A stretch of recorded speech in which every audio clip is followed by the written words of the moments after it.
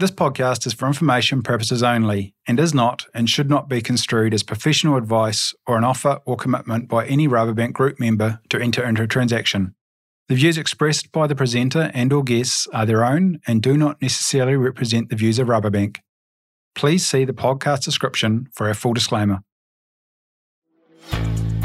Welcome to RoboTalks Growing Our Future, where we talk to experts from both here in New Zealand and across the world to bring New Zealand farmers and growers the information they need to make informed strategic decisions about the future direction of their business to ensure they continue to thrive in a fast-changing world. Often we talk about how changing market requirements or regulatory rules will impact food production going forward. But what about the rules of nature?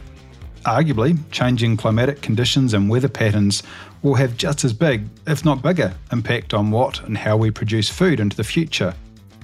I'm your host, Blake Holgate, and today I'm joined by someone with a deep understanding of how the physical impacts of climate change will affect New Zealand agriculture over the coming decades. He has an internationally recognised scientific profile for his climate change work, as a member of the Intergovernmental Panel on Climate Change and Vice Chair of the IPCC Mitigation Working Group. He is also currently serving as a Commissioner on the New Zealand Climate Change Commission. Dr. Andy Reisinger, welcome to the Growing Our Future podcast. Thanks, Blake, for having me.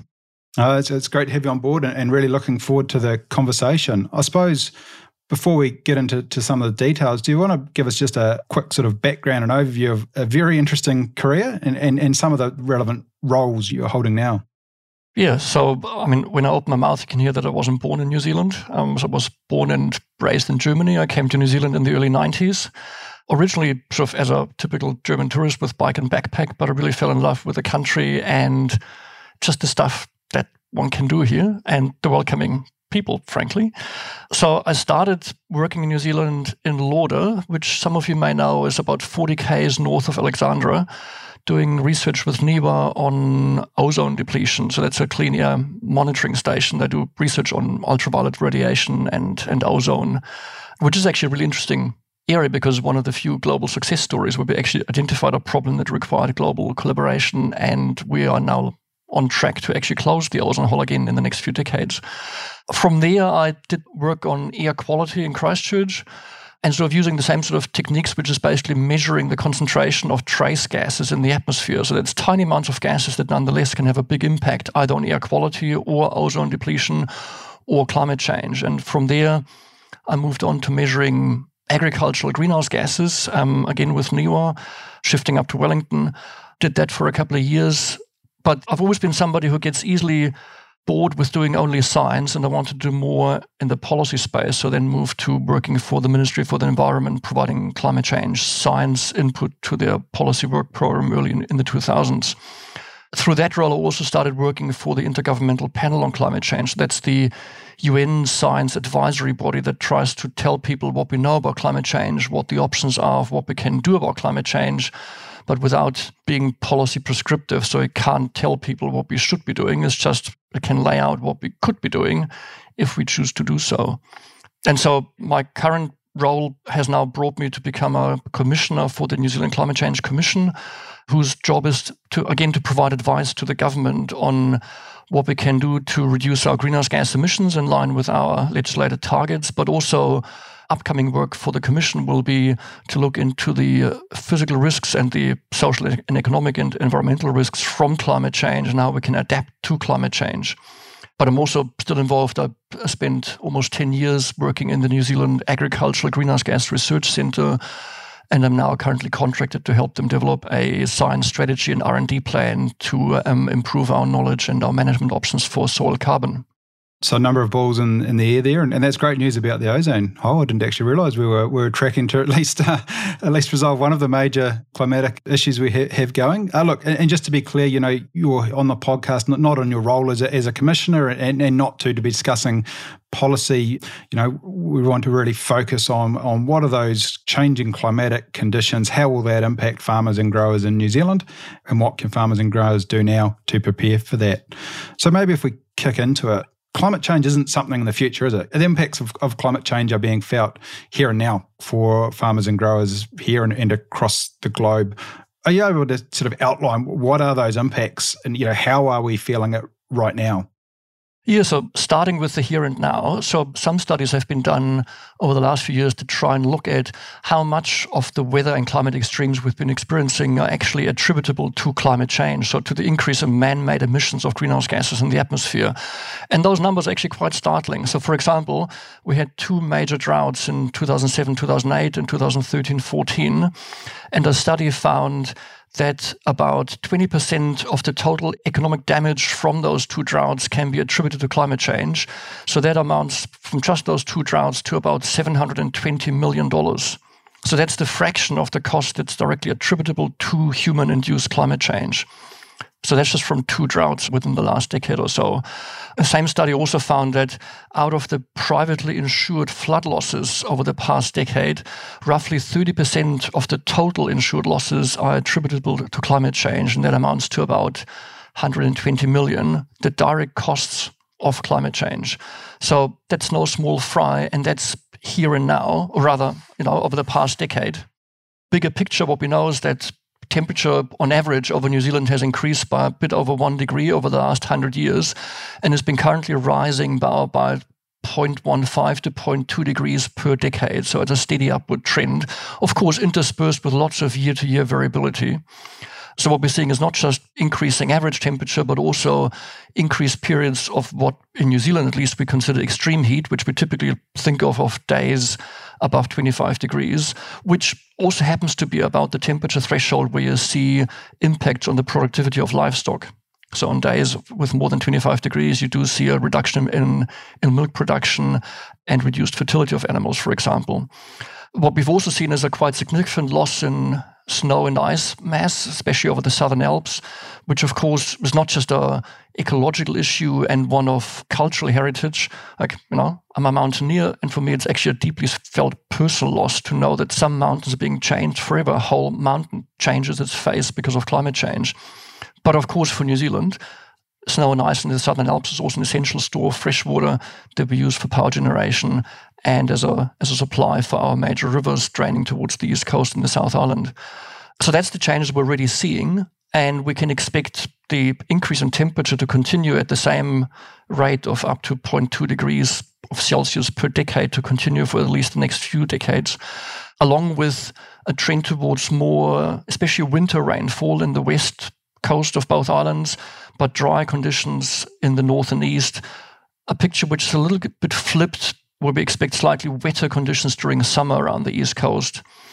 So that's the direct physical changes, but of course, those have implications for bigger systems. So one of the things that we're already seeing is an increase in the number of days with fire weather.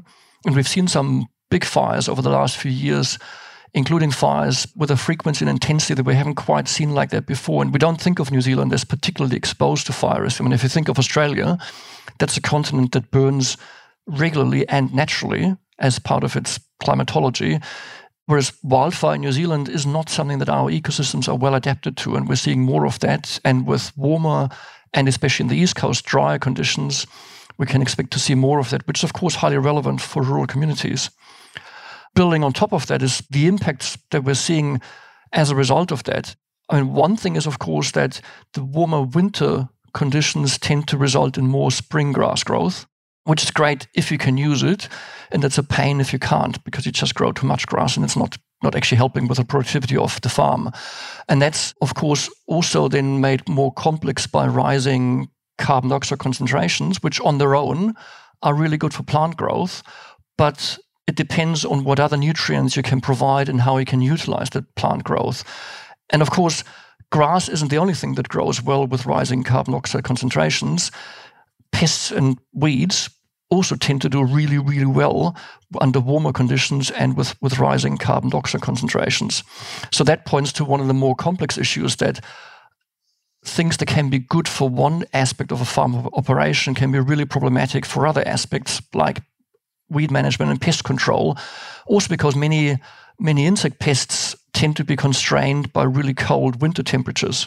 And if you have warmer winters, then you can expect more outbreaks of such pests during spring, which then, it's not a drama in its own right, but it means you need to change your management approaches, which may imply either shifting towards more diversified pastures or crops that actually naturally manage those pests, or you need to rely on more chemical inputs, which can run into problems with supply chains because your consumers have certain expectations of how you're going to manage your land and the inputs that you provide.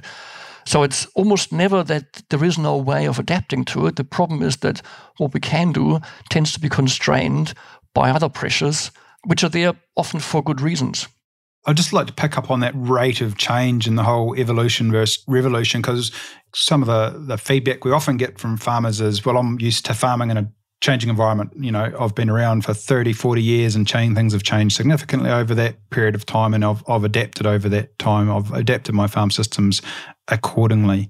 Do you have any insights in terms of how the rate of change we've experienced over, say, the last 50 years compares to what's projected for the rate of change over the next 50 years? Just to give some perspective to that evolution versus revolution change that the sector might have to go through. Yeah, so the rate of change in New Zealand over the last 50 years wasn't linear, and that's because we're sort of exposed to natural climate variability that's on top of the human-made global climate change trend. So the rate of change over the last 50 years isn't necessarily a guide to what to expect over the next 50 years. But it's not like climate change will radically accelerate further. The problem is it keeps going in the same direction. So historically, we might have had a period of 10, 20 drier years, and that's actually a fairly well understood natural climate variability that stretches across the Pacific Ocean area, which means it goes back to wetter conditions after that. The challenge we have now is that the trend continues to truck on in the same direction towards warmer, and especially if you're on the East Coast, towards drier conditions, or if you're on the West Coast, typically towards wetter conditions.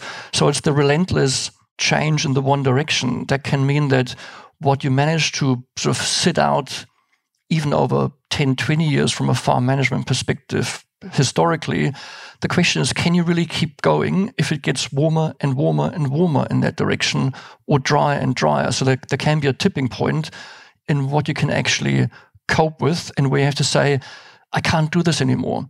Another thing that's worth keeping an eye out for is, so there were various studies done in how the frequency and intensity of droughts might change in New Zealand. Of course, droughts, as I said before, have been a major source of economic losses. And some studies suggest that the frequency of droughts could increase significantly to doubling or tripling.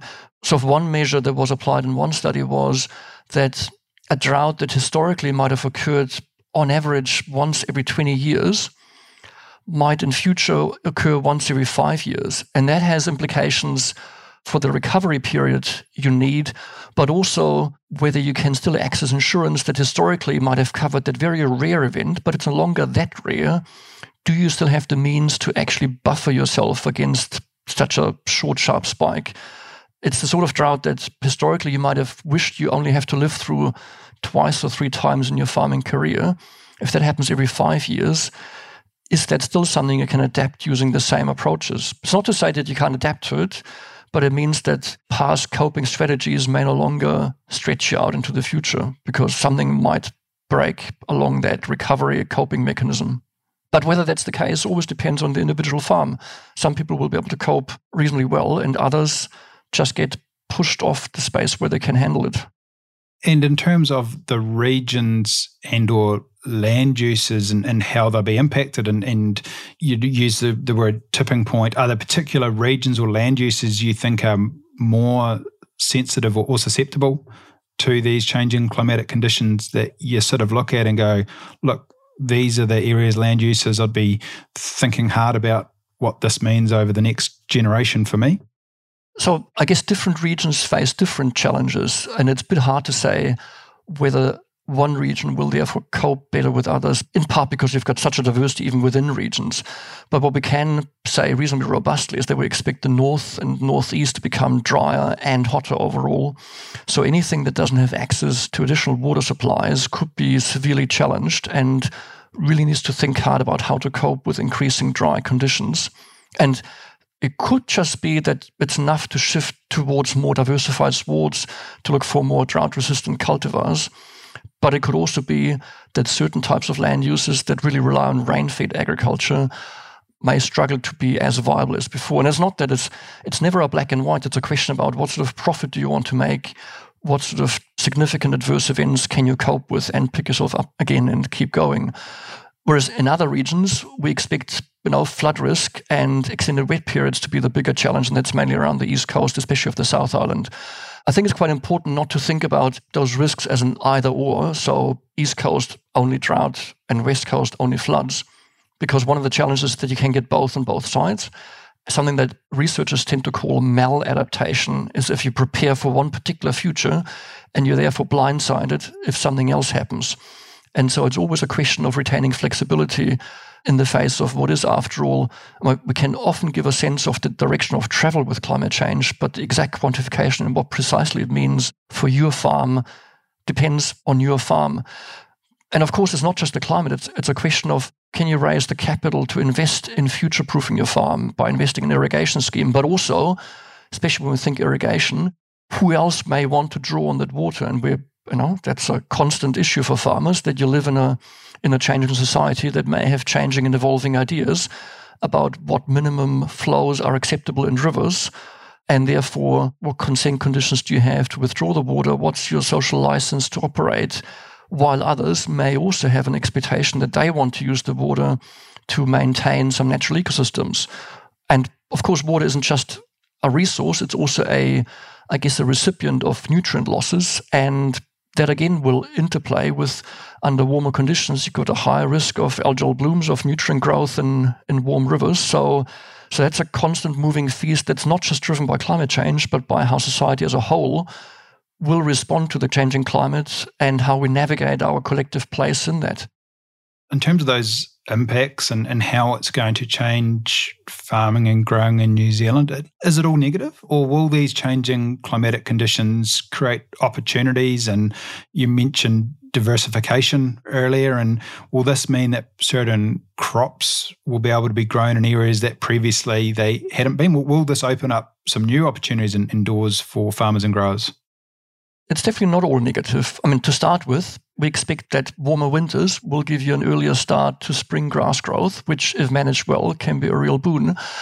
But of course, the counterside, and the problem with climate change is there's always a counterside. There's always a negative counterside to a positive, and there's often a positive counterside to a negative. So the shift towards earlier spring grass growth also means that, especially in areas that won't see an increase in rainfall, you can expect the autumn shoulder to kick in earlier, so you lose your natural grass growth earlier. And of course, that's relevant, especially from a dairying milking perspective. How long can you extend the milking season? Which means that you may have to think about how to utilize the spring grass growth to stretch into the autumn season by making more baleage. But there's a very substantive positive in the sense that there might just be higher grass growth after all. But of course, fundamentally, whenever there's a change, some people who are good innovators will profit from the change, even if the change itself isn't positive in its own right. Anything that shifts opens up opportunities. And of course, one of those opportunities will be that as basically climatic zones shift towards the south, you will be able to grow new crops where you didn't used to be able to grow them. And that's both a shifting downwards of climatic zones, but also introducing new crop varieties, especially in the north of the country, where the climate will shift more towards a subtropical climate. But it's important to be aware that it's not a linear shifting. So sometimes people compare climate change to say, the climate of Nelson will be like Hamilton in the 2060s or something like that. The temperatures might be, but the rainfall, the difference between summer and winter temperatures, that won't be the same. So it's not a carbon copy, funny pun, of the climate in Hamilton arriving in Nelson. Some aspects will be similar, others will not be. But it does open up opportunities to learn, and those who learn fastest will break in new opportunities by getting the first mover advantage.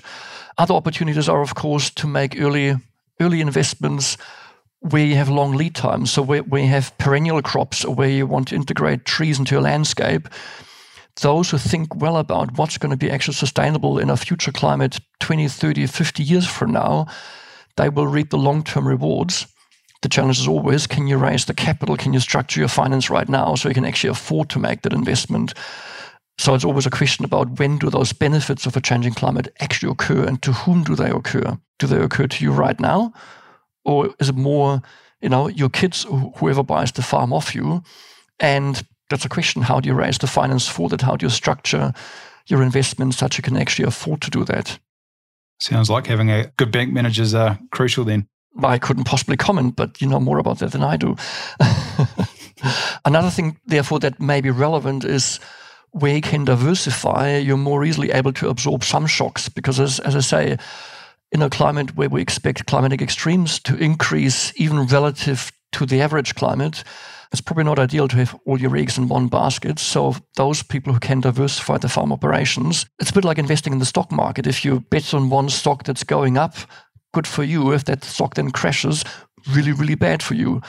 That's why most people who invest in stock markets tend to have a diversified portfolio. That's equally relevant, I guess, for farmers in a climate that delivers more extremes to you. How can you, rather than chasing the one golden goose that is perfectly suited for a particular type of climate, but may crash and burn, if you have an extreme event, how can you diversify? Then that's both between livestock and cropping system where that's possible, and those areas are probably quite limited, but also integrating other operations, including tourism. I mean, we've seen amazing diversification, especially in the east coast of the South Island, that's been really hammered by increasing drying conditions and droughts. So I'm thinking north of Christchurch all the way up to Kaikoura and Marlborough, where people have managed to actually keep their farm operations going by integrating tourism into the farm operations. And it's that sort of diversification that isn't going to work everywhere. But again, with a shifting climate and shifting expectations about how people from all walks of life want to spend their holidays, that can be a second leg to stand on. Well, what if we think about it more generally? And what I'm talking about here is New Zealand farmers and growers don't operate in isolation. We operate in a global environment, and we're competing with producers in other parts of the world that will also be facing the impacts of changing climatic conditions in the regions that they're operating in. How does the scale of impact that it faces New Zealand farmers and growers compare to some of our key competitors in, say, Australia or South America or North America? From a straight competitive advantage point of view, is this potentially an advantage in terms of they'll be hit potentially harder than us? Any insights on how that could play out, Andy? So it's a hard question to answer because in part it depends how we respond to our changing climate and how they respond to theirs. Based on what we know about the rates of climate change, because New Zealand is sitting in this relatively cold southwest Pacific Ocean, we expect that our climate will shift a little bit less rapidly than some other regions that are more dominated by a continental climate, like Australia, for example. So just from a rate of change comparison, we would expect that our changes aren't quite as dramatic as other farmers around the world might expect. But also the diversity of climate and climatic extremes that we tend to see in New Zealand, as with a strong orographic rainfall difference between a typically wet west coast and dry east coast, we've got very condensed, diverse experience in New Zealand that we can learn from each other. And that is a source of strength and resilience inherently, I think, because New Zealand farmers are great innovators and adapters in response to policy changes, but also because we live in a very variable climate. So these are all real pluses. I'm just a bit hesitant to say that we're going to enjoy a competitive advantage because others are worse hit. I mean, there's the analogy of two guys camping somewhere in the US Rockies, and they hear a scratching on their tent, and they realize it's a grizzly bear trying to paw its way in, and one of the guys is urgently tying his shoelaces for his running shoes, and the other guy goes, "What are you doing? You can't outrun a grizzly bear." And the answer is, "No, but I can outrun you." So do you really think you're better off because you only have your leg chewed off and the other guy gets eaten whole? Be careful with competitive advantage comparisons if you want to know whether you have it better or not than others. But certainly, I mean, Australia is definitely more under the gun. It's much stronger regional drying trend, much more exposed to heat extremes, which simply challenge basic physiology rather than just existing farm systems. I mean, Australia has an increasing number of days with temperatures in excess of 40 degrees Celsius. You just don't grow very much anymore under those conditions, at least not in a sort of grazing environment. When we think about competitive advantage, we have to think about who are we competing with for particular types of products. So for milk production on the global market right now, our main competitors tend to be in the US, particularly California, and some European producers. So the fact that milk production might be really hard hit in other countries increases the global market value, but doesn't necessarily change in itself our competitive advantage with those other countries. It depends very much. They have very good resources in terms of adapting to climate change in their own way. So on that one, I wouldn't be so sure that we have a great advantage. It's slightly different, I think, when it comes to meat production, where obviously South America is a major source and competitor for beef production, where one might hope that we can manage climate change impacts better. But then if you look at the impacts of major droughts on New Zealand beef production, but also sheep production, I mean, historically, when we have a major drought, sheep numbers decline and they don't tend to pick up again. So if that land use change tends to be in one direction. It's not to say that it will continue to be that, but the picture is quite complex. Ultimately, it goes down, of course, to individuals, how you cope with those, in particular, large shocks to the economy that come from major climatic events, but then how the industry as a whole coordinates to pick itself up again from there, or whether each step is one step in the same direction that keeps going down, for example, in terms of total livestock numbers.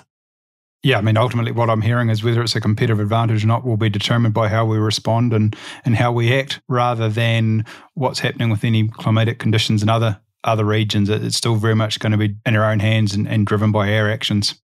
Absolutely. I mean, most global economic modeling studies suggest that we should have a long-term relative advantage, but those modeling studies tend to make quite simplistic assumptions about how markets will respond, and in particular how extremes might shape the production systems and how well you can recover from that.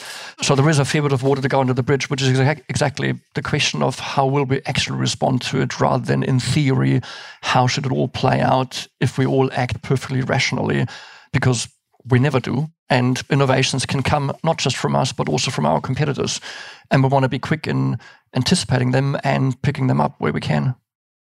So what are some of your key messages to farmers and growers that are listening to the show and thinking, that's all interesting, but what can I be doing now to prepare myself for those changes that are coming down the pipeline? So one is, of course, there's a whole raft of information available.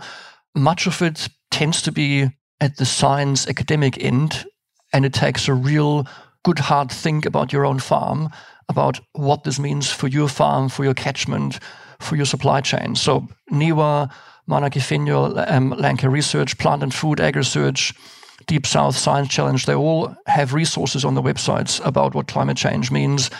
For the latest IPCC assessment, there was a dedicated chapter on climate change impacts and adaptation on Australia and New Zealand, which is worth having a read. MPI in particular has a lot of technical reports on their website, so there's a lot of stuff to read about. Also, regional councils tend to provide more regional information.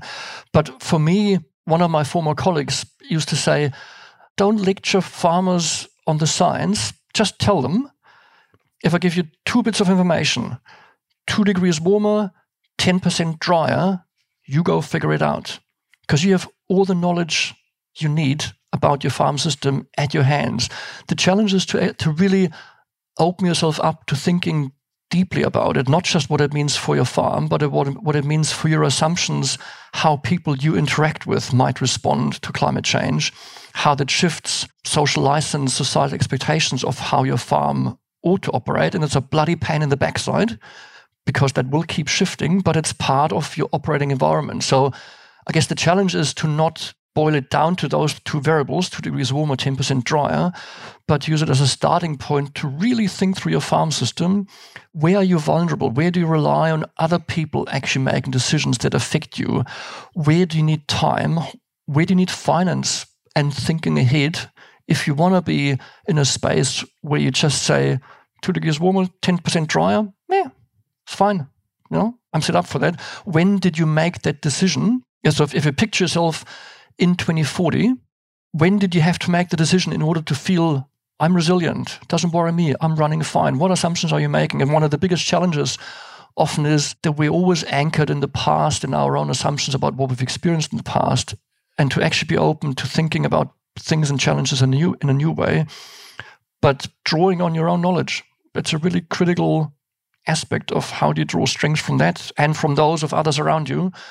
And I realize it's really, really tough at the moment to think about climate change in a positive, open way, because it seems to only present challenges and existential pressure for some farmers. But you're only going to think it through if you actually let it sink in for a while and interact with it creatively. Because one area where I'd say we're really short of in New Zealand is that climate change always is presented, and that's both on the greenhouse gas emissions side, but also on the climate change impact side. It's a negative. It's a loss of something. It's a challenge to our established ways of doing things. What we need to achieve is a vision of what actually a good, vibrant rural community looks like in 2050, one that accepts that the world by and large looks for lower emissions, and the world by and large will be warmer with a more extreme climate than we're used to now. So what's the positive picture that we can actually want to travel towards, rather than, what's our current way of doing things that we're being pushed away from? I think that can sometimes help think about your solutions in new ways that otherwise might not have occurred to you. There's a great message in there, and often when we talk about climate change, there's a feeling it's something that's happening to us and we're powerless.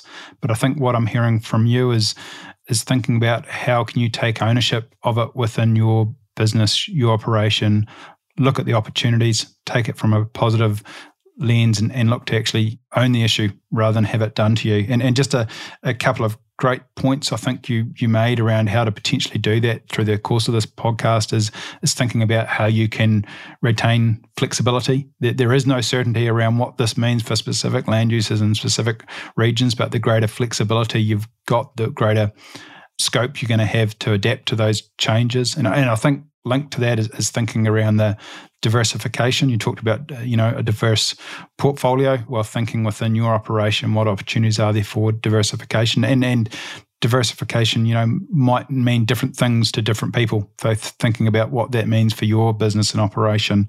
And the last one is, innovators profit from change. And I think that's where New Zealand farmers and growers in the sector in general have always thrived through periods of change because they've innovated, they've adapted, and that's how they've been able to ensure we continue to have a thriving, successful industry and sector. So thank you very much for your time today, Andy. I think it's some really great insights there. It's an interesting topic, and often I feel it's not an aspect of the climate change discussion we actually discuss enough in terms of what is those impacts going to be. But really appreciate you coming on the show, and look forward to catching up again in the future. Yeah, thanks, Blake. Good to talk with you, and best of luck.